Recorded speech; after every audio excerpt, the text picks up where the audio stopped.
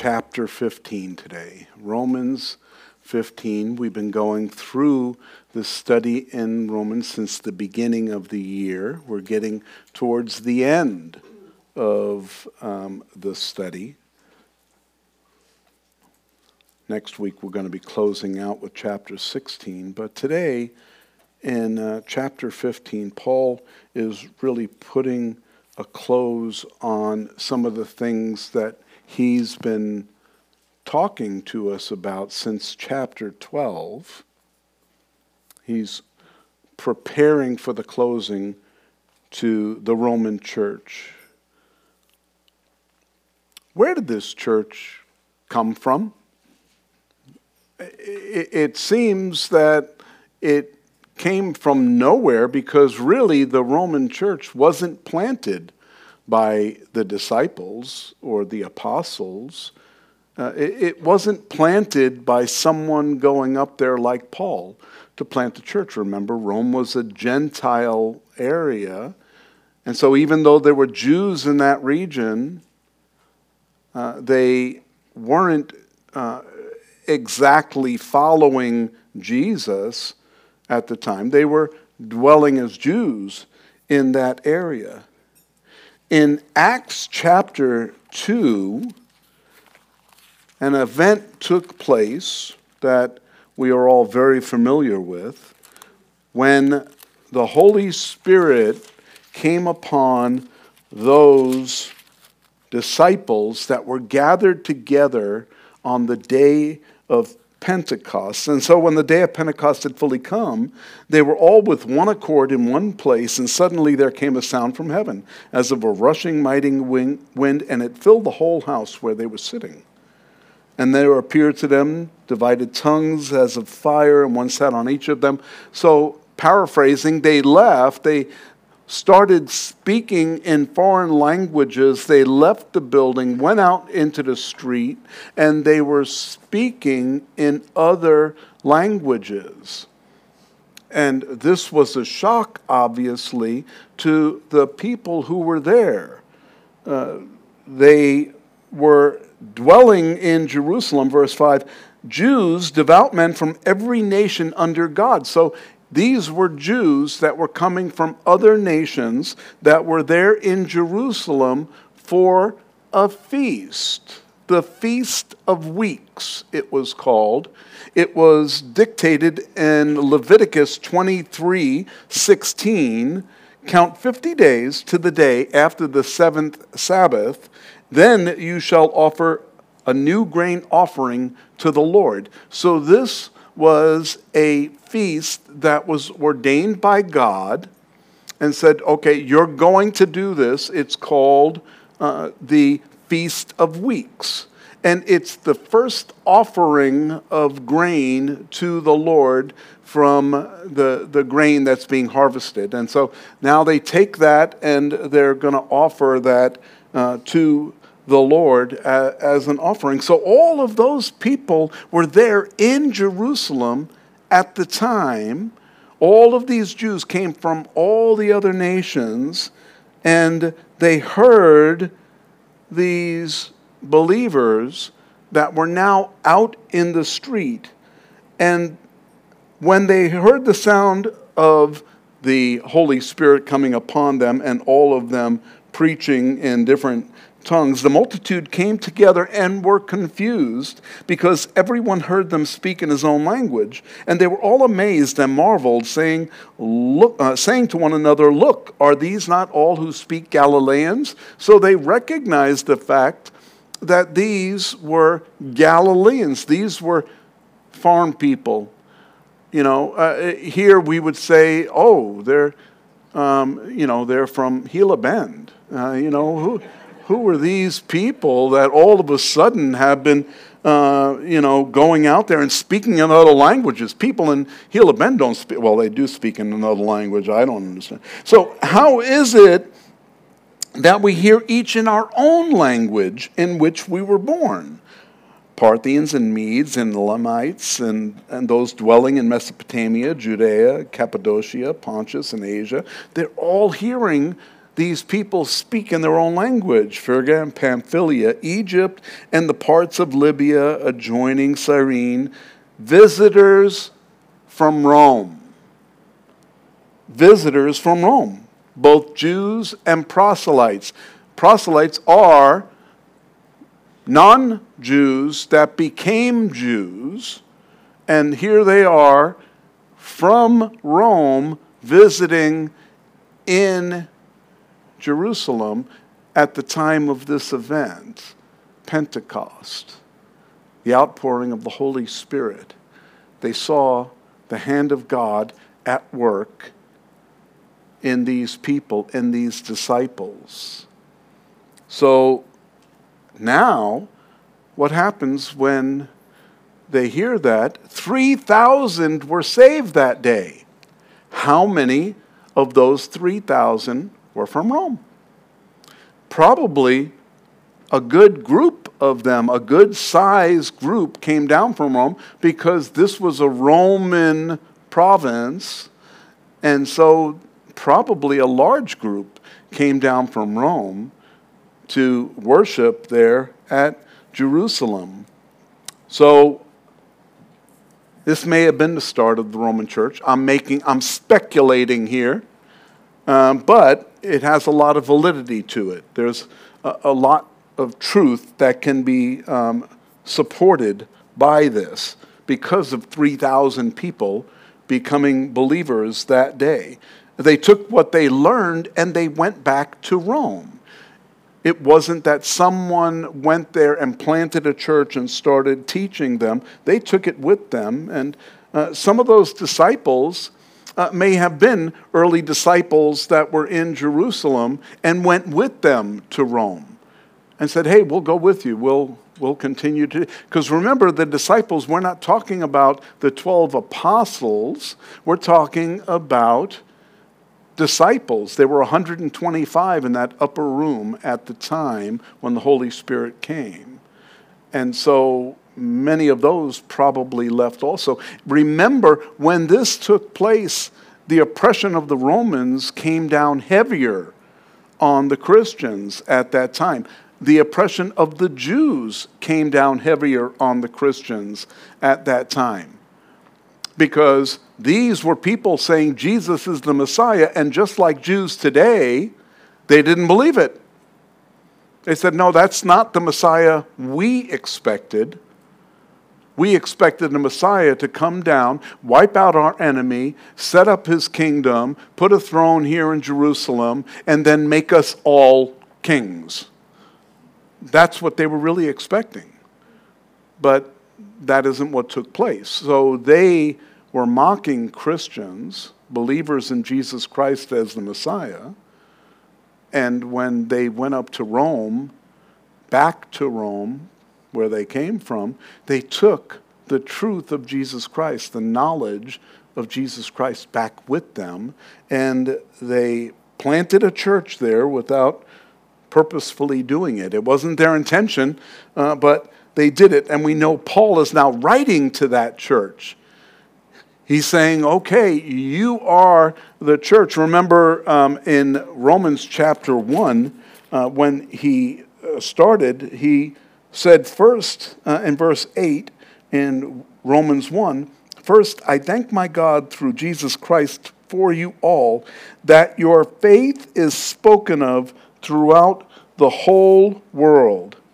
For God is my witness, with whom I serve with my spirit in the gospel of his Son, that without ceasing I made mention of you in my prayers. And so Paul is praying for this group of believers that their faith was known throughout the world, it says. Well, this letter was written from Corinth about 57 A.D. So this is many years after the crucifixion. And so they had time to develop or lose what they believed. You see, just like Christianity is being diluted right now in the United States, there are many people that are now adding their flair to Christianity.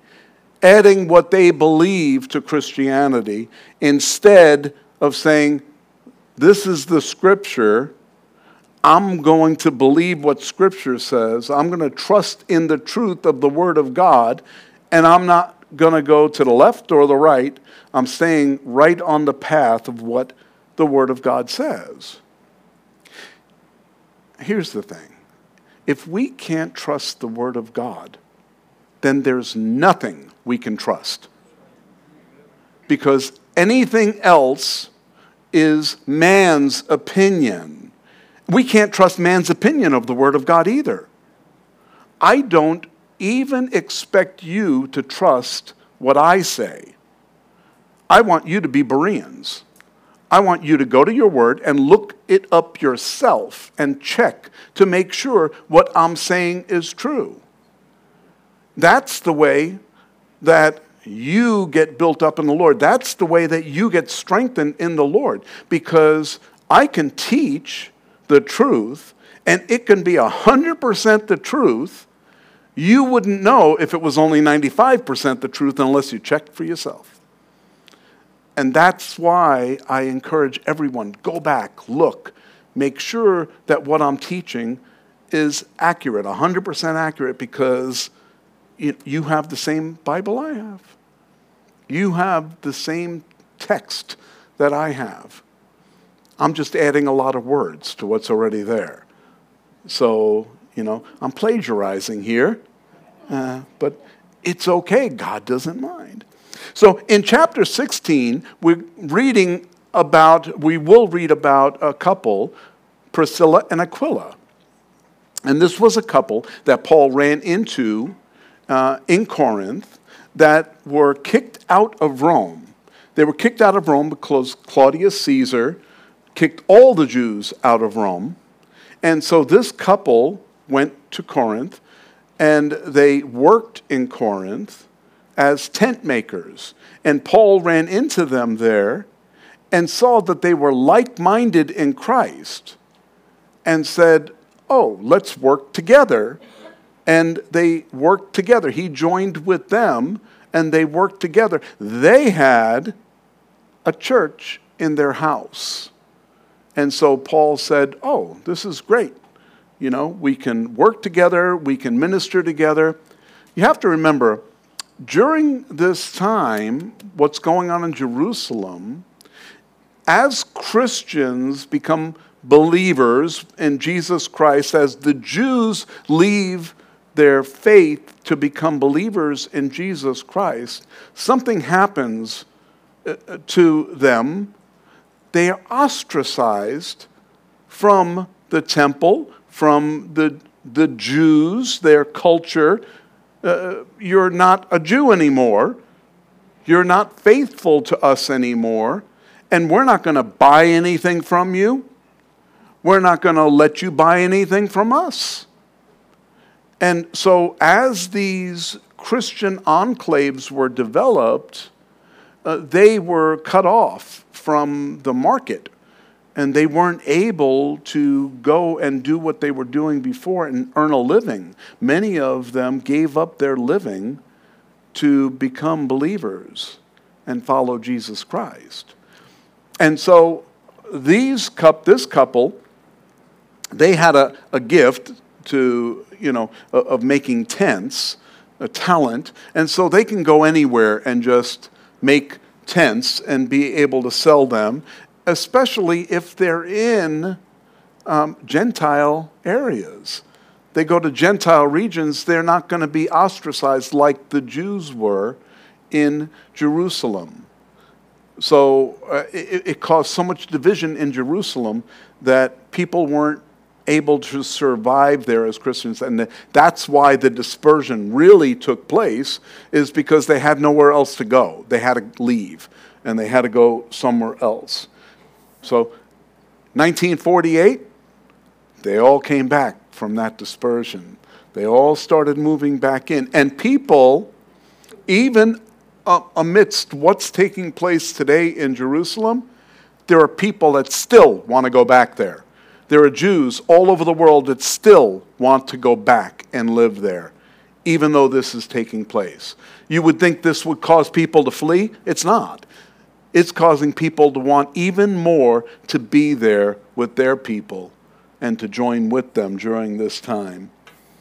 So here,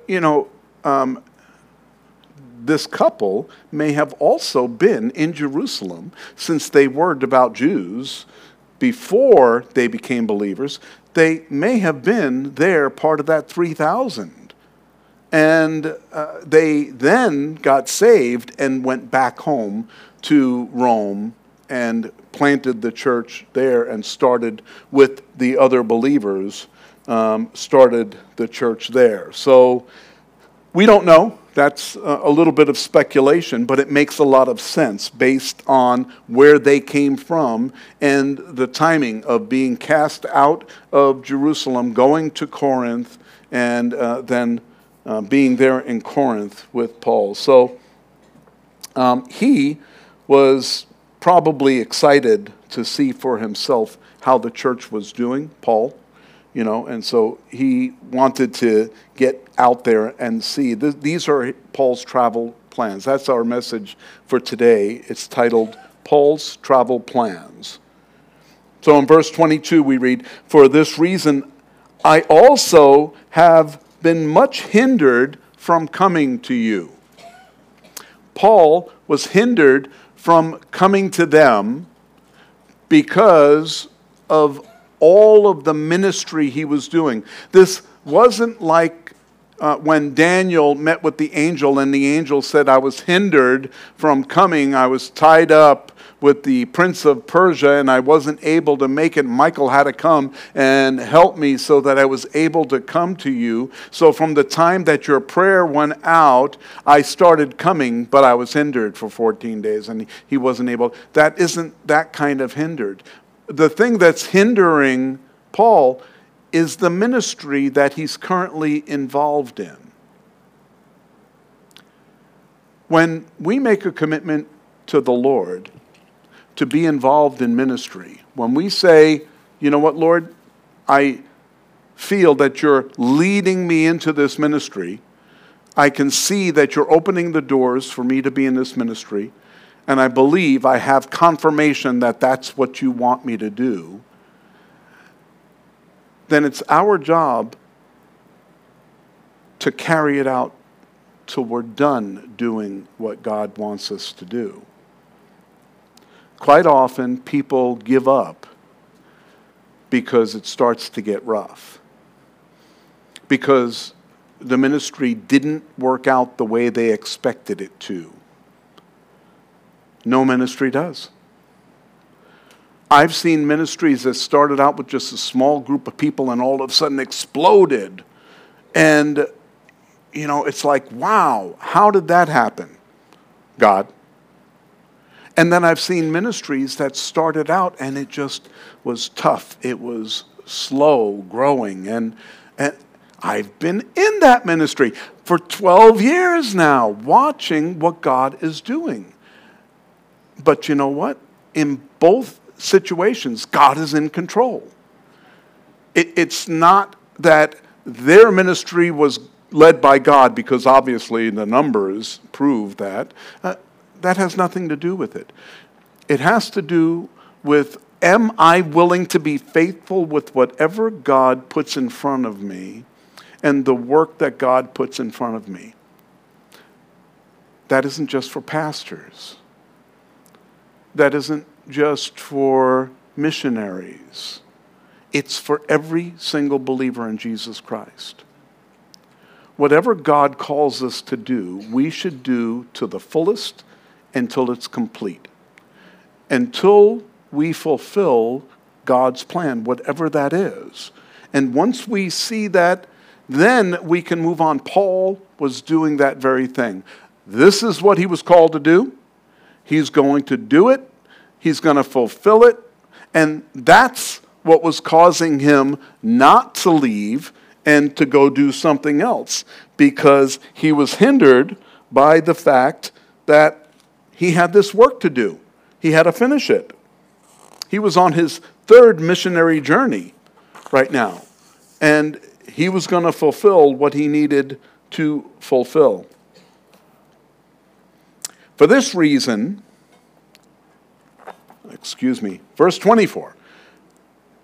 Whenever I journey to Spain, I shall come to you, for I hope to see you on my journey, and to be helped on my way there by you, if first I may enjoy your company for a while. But now I am going to Jerusalem to minister to the saints. And so now he's telling the Romans his plan. Remember, he hadn't been to Rome yet, so he's writing this letter to them, telling him what his plans are.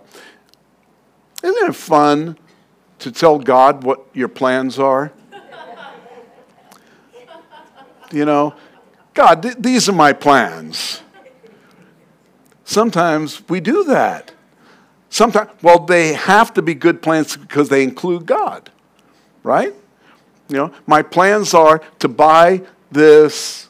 I'm going to buy a stretch limo, and I'm going to pick up all my friends to come to church. So God, obviously, it must be a good thing. It's a God thing. I'm picking up my friends to go to church, you know. And stretch limo, I can fit a lot of people in it, you know.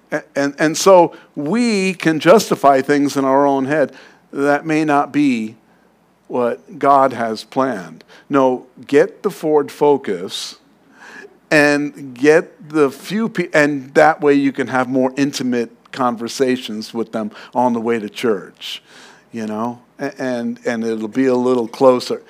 No, I don't want a Focus. I want the limo, you know, and we can kind of tell God, this is what we want. Bless it, Lord. You know, it's like, you know, ask for forgiveness after you mess up. And so Paul had a desire to go. He was really following the lead of the Spirit in his heart to do this. He just didn't know all the details. Remember Philip, when he was told, go out to the desert, go down this road. And Philip's like, okay, where do you want me to go? You know, just go down the road. Don't worry. I'll tell you what to do. You know, and he goes down the road. And then there's the Ethiopian in a chariot that's going down. He says, all right, see that chariot over there? Go ahead and overtake it. All right. You know, he didn't say, can you give me more details? We would do that. You know, fill me in. Why am I doing this? What benefit am I going to get out of doing this? You know, no, he just said, okay, I'll go. And he goes, and here's the Ethiopian in the chariot, and he's reading Isaiah. And Philip didn't say, what now, Lord?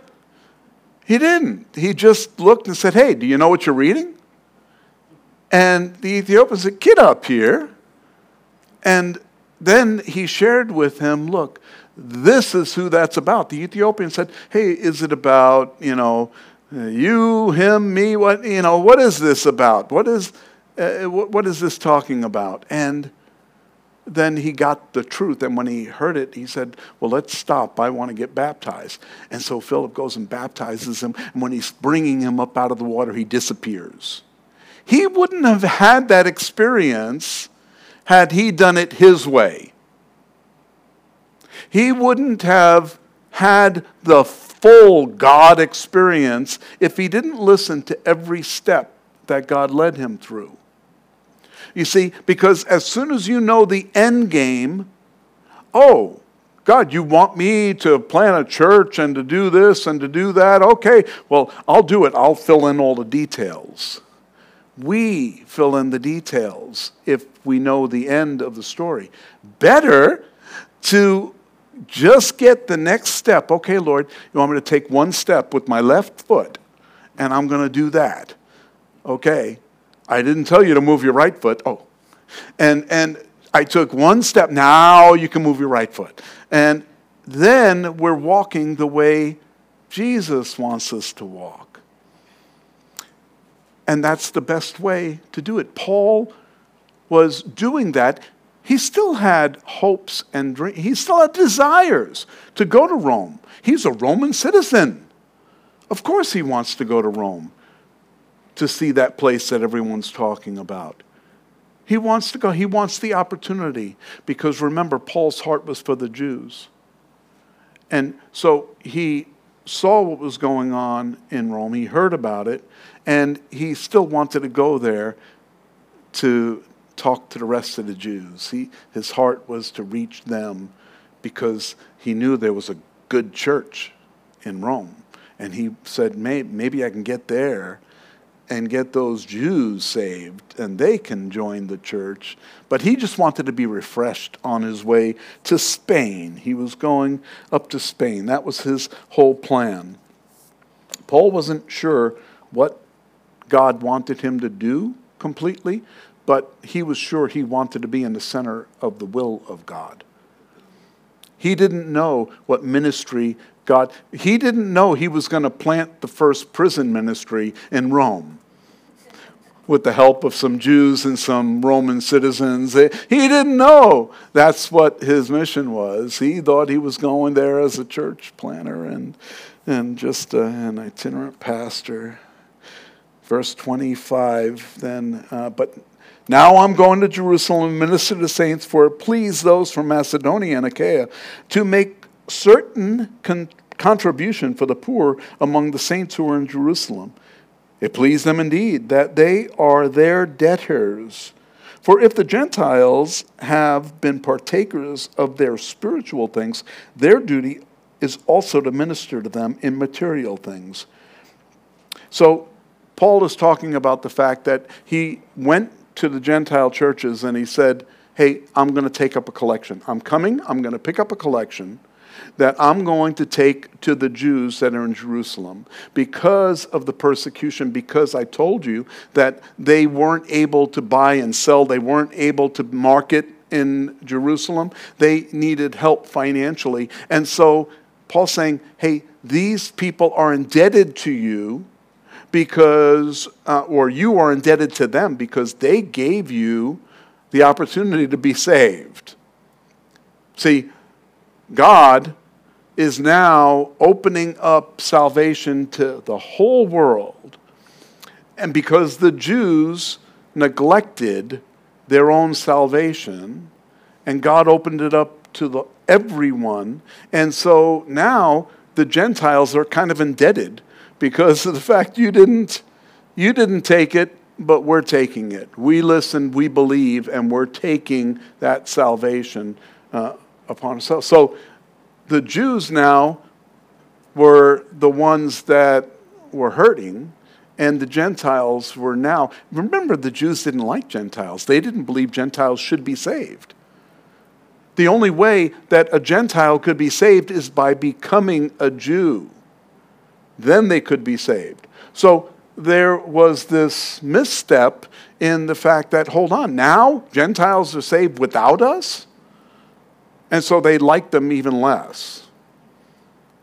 And so now the Gentiles are giving them a gift to help them out, to help them survive what they're going through.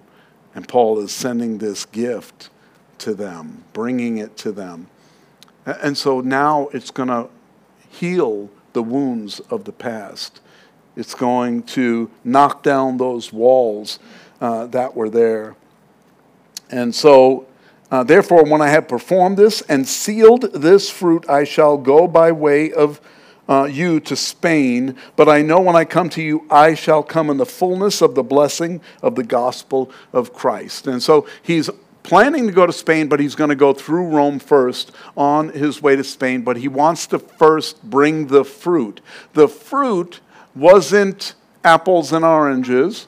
The fruit was the money that was coming from the Gentiles to the Jews. But it wasn't the money that was coming from the Gentiles to the Jews. You see, it was the fact that the Gentiles did it.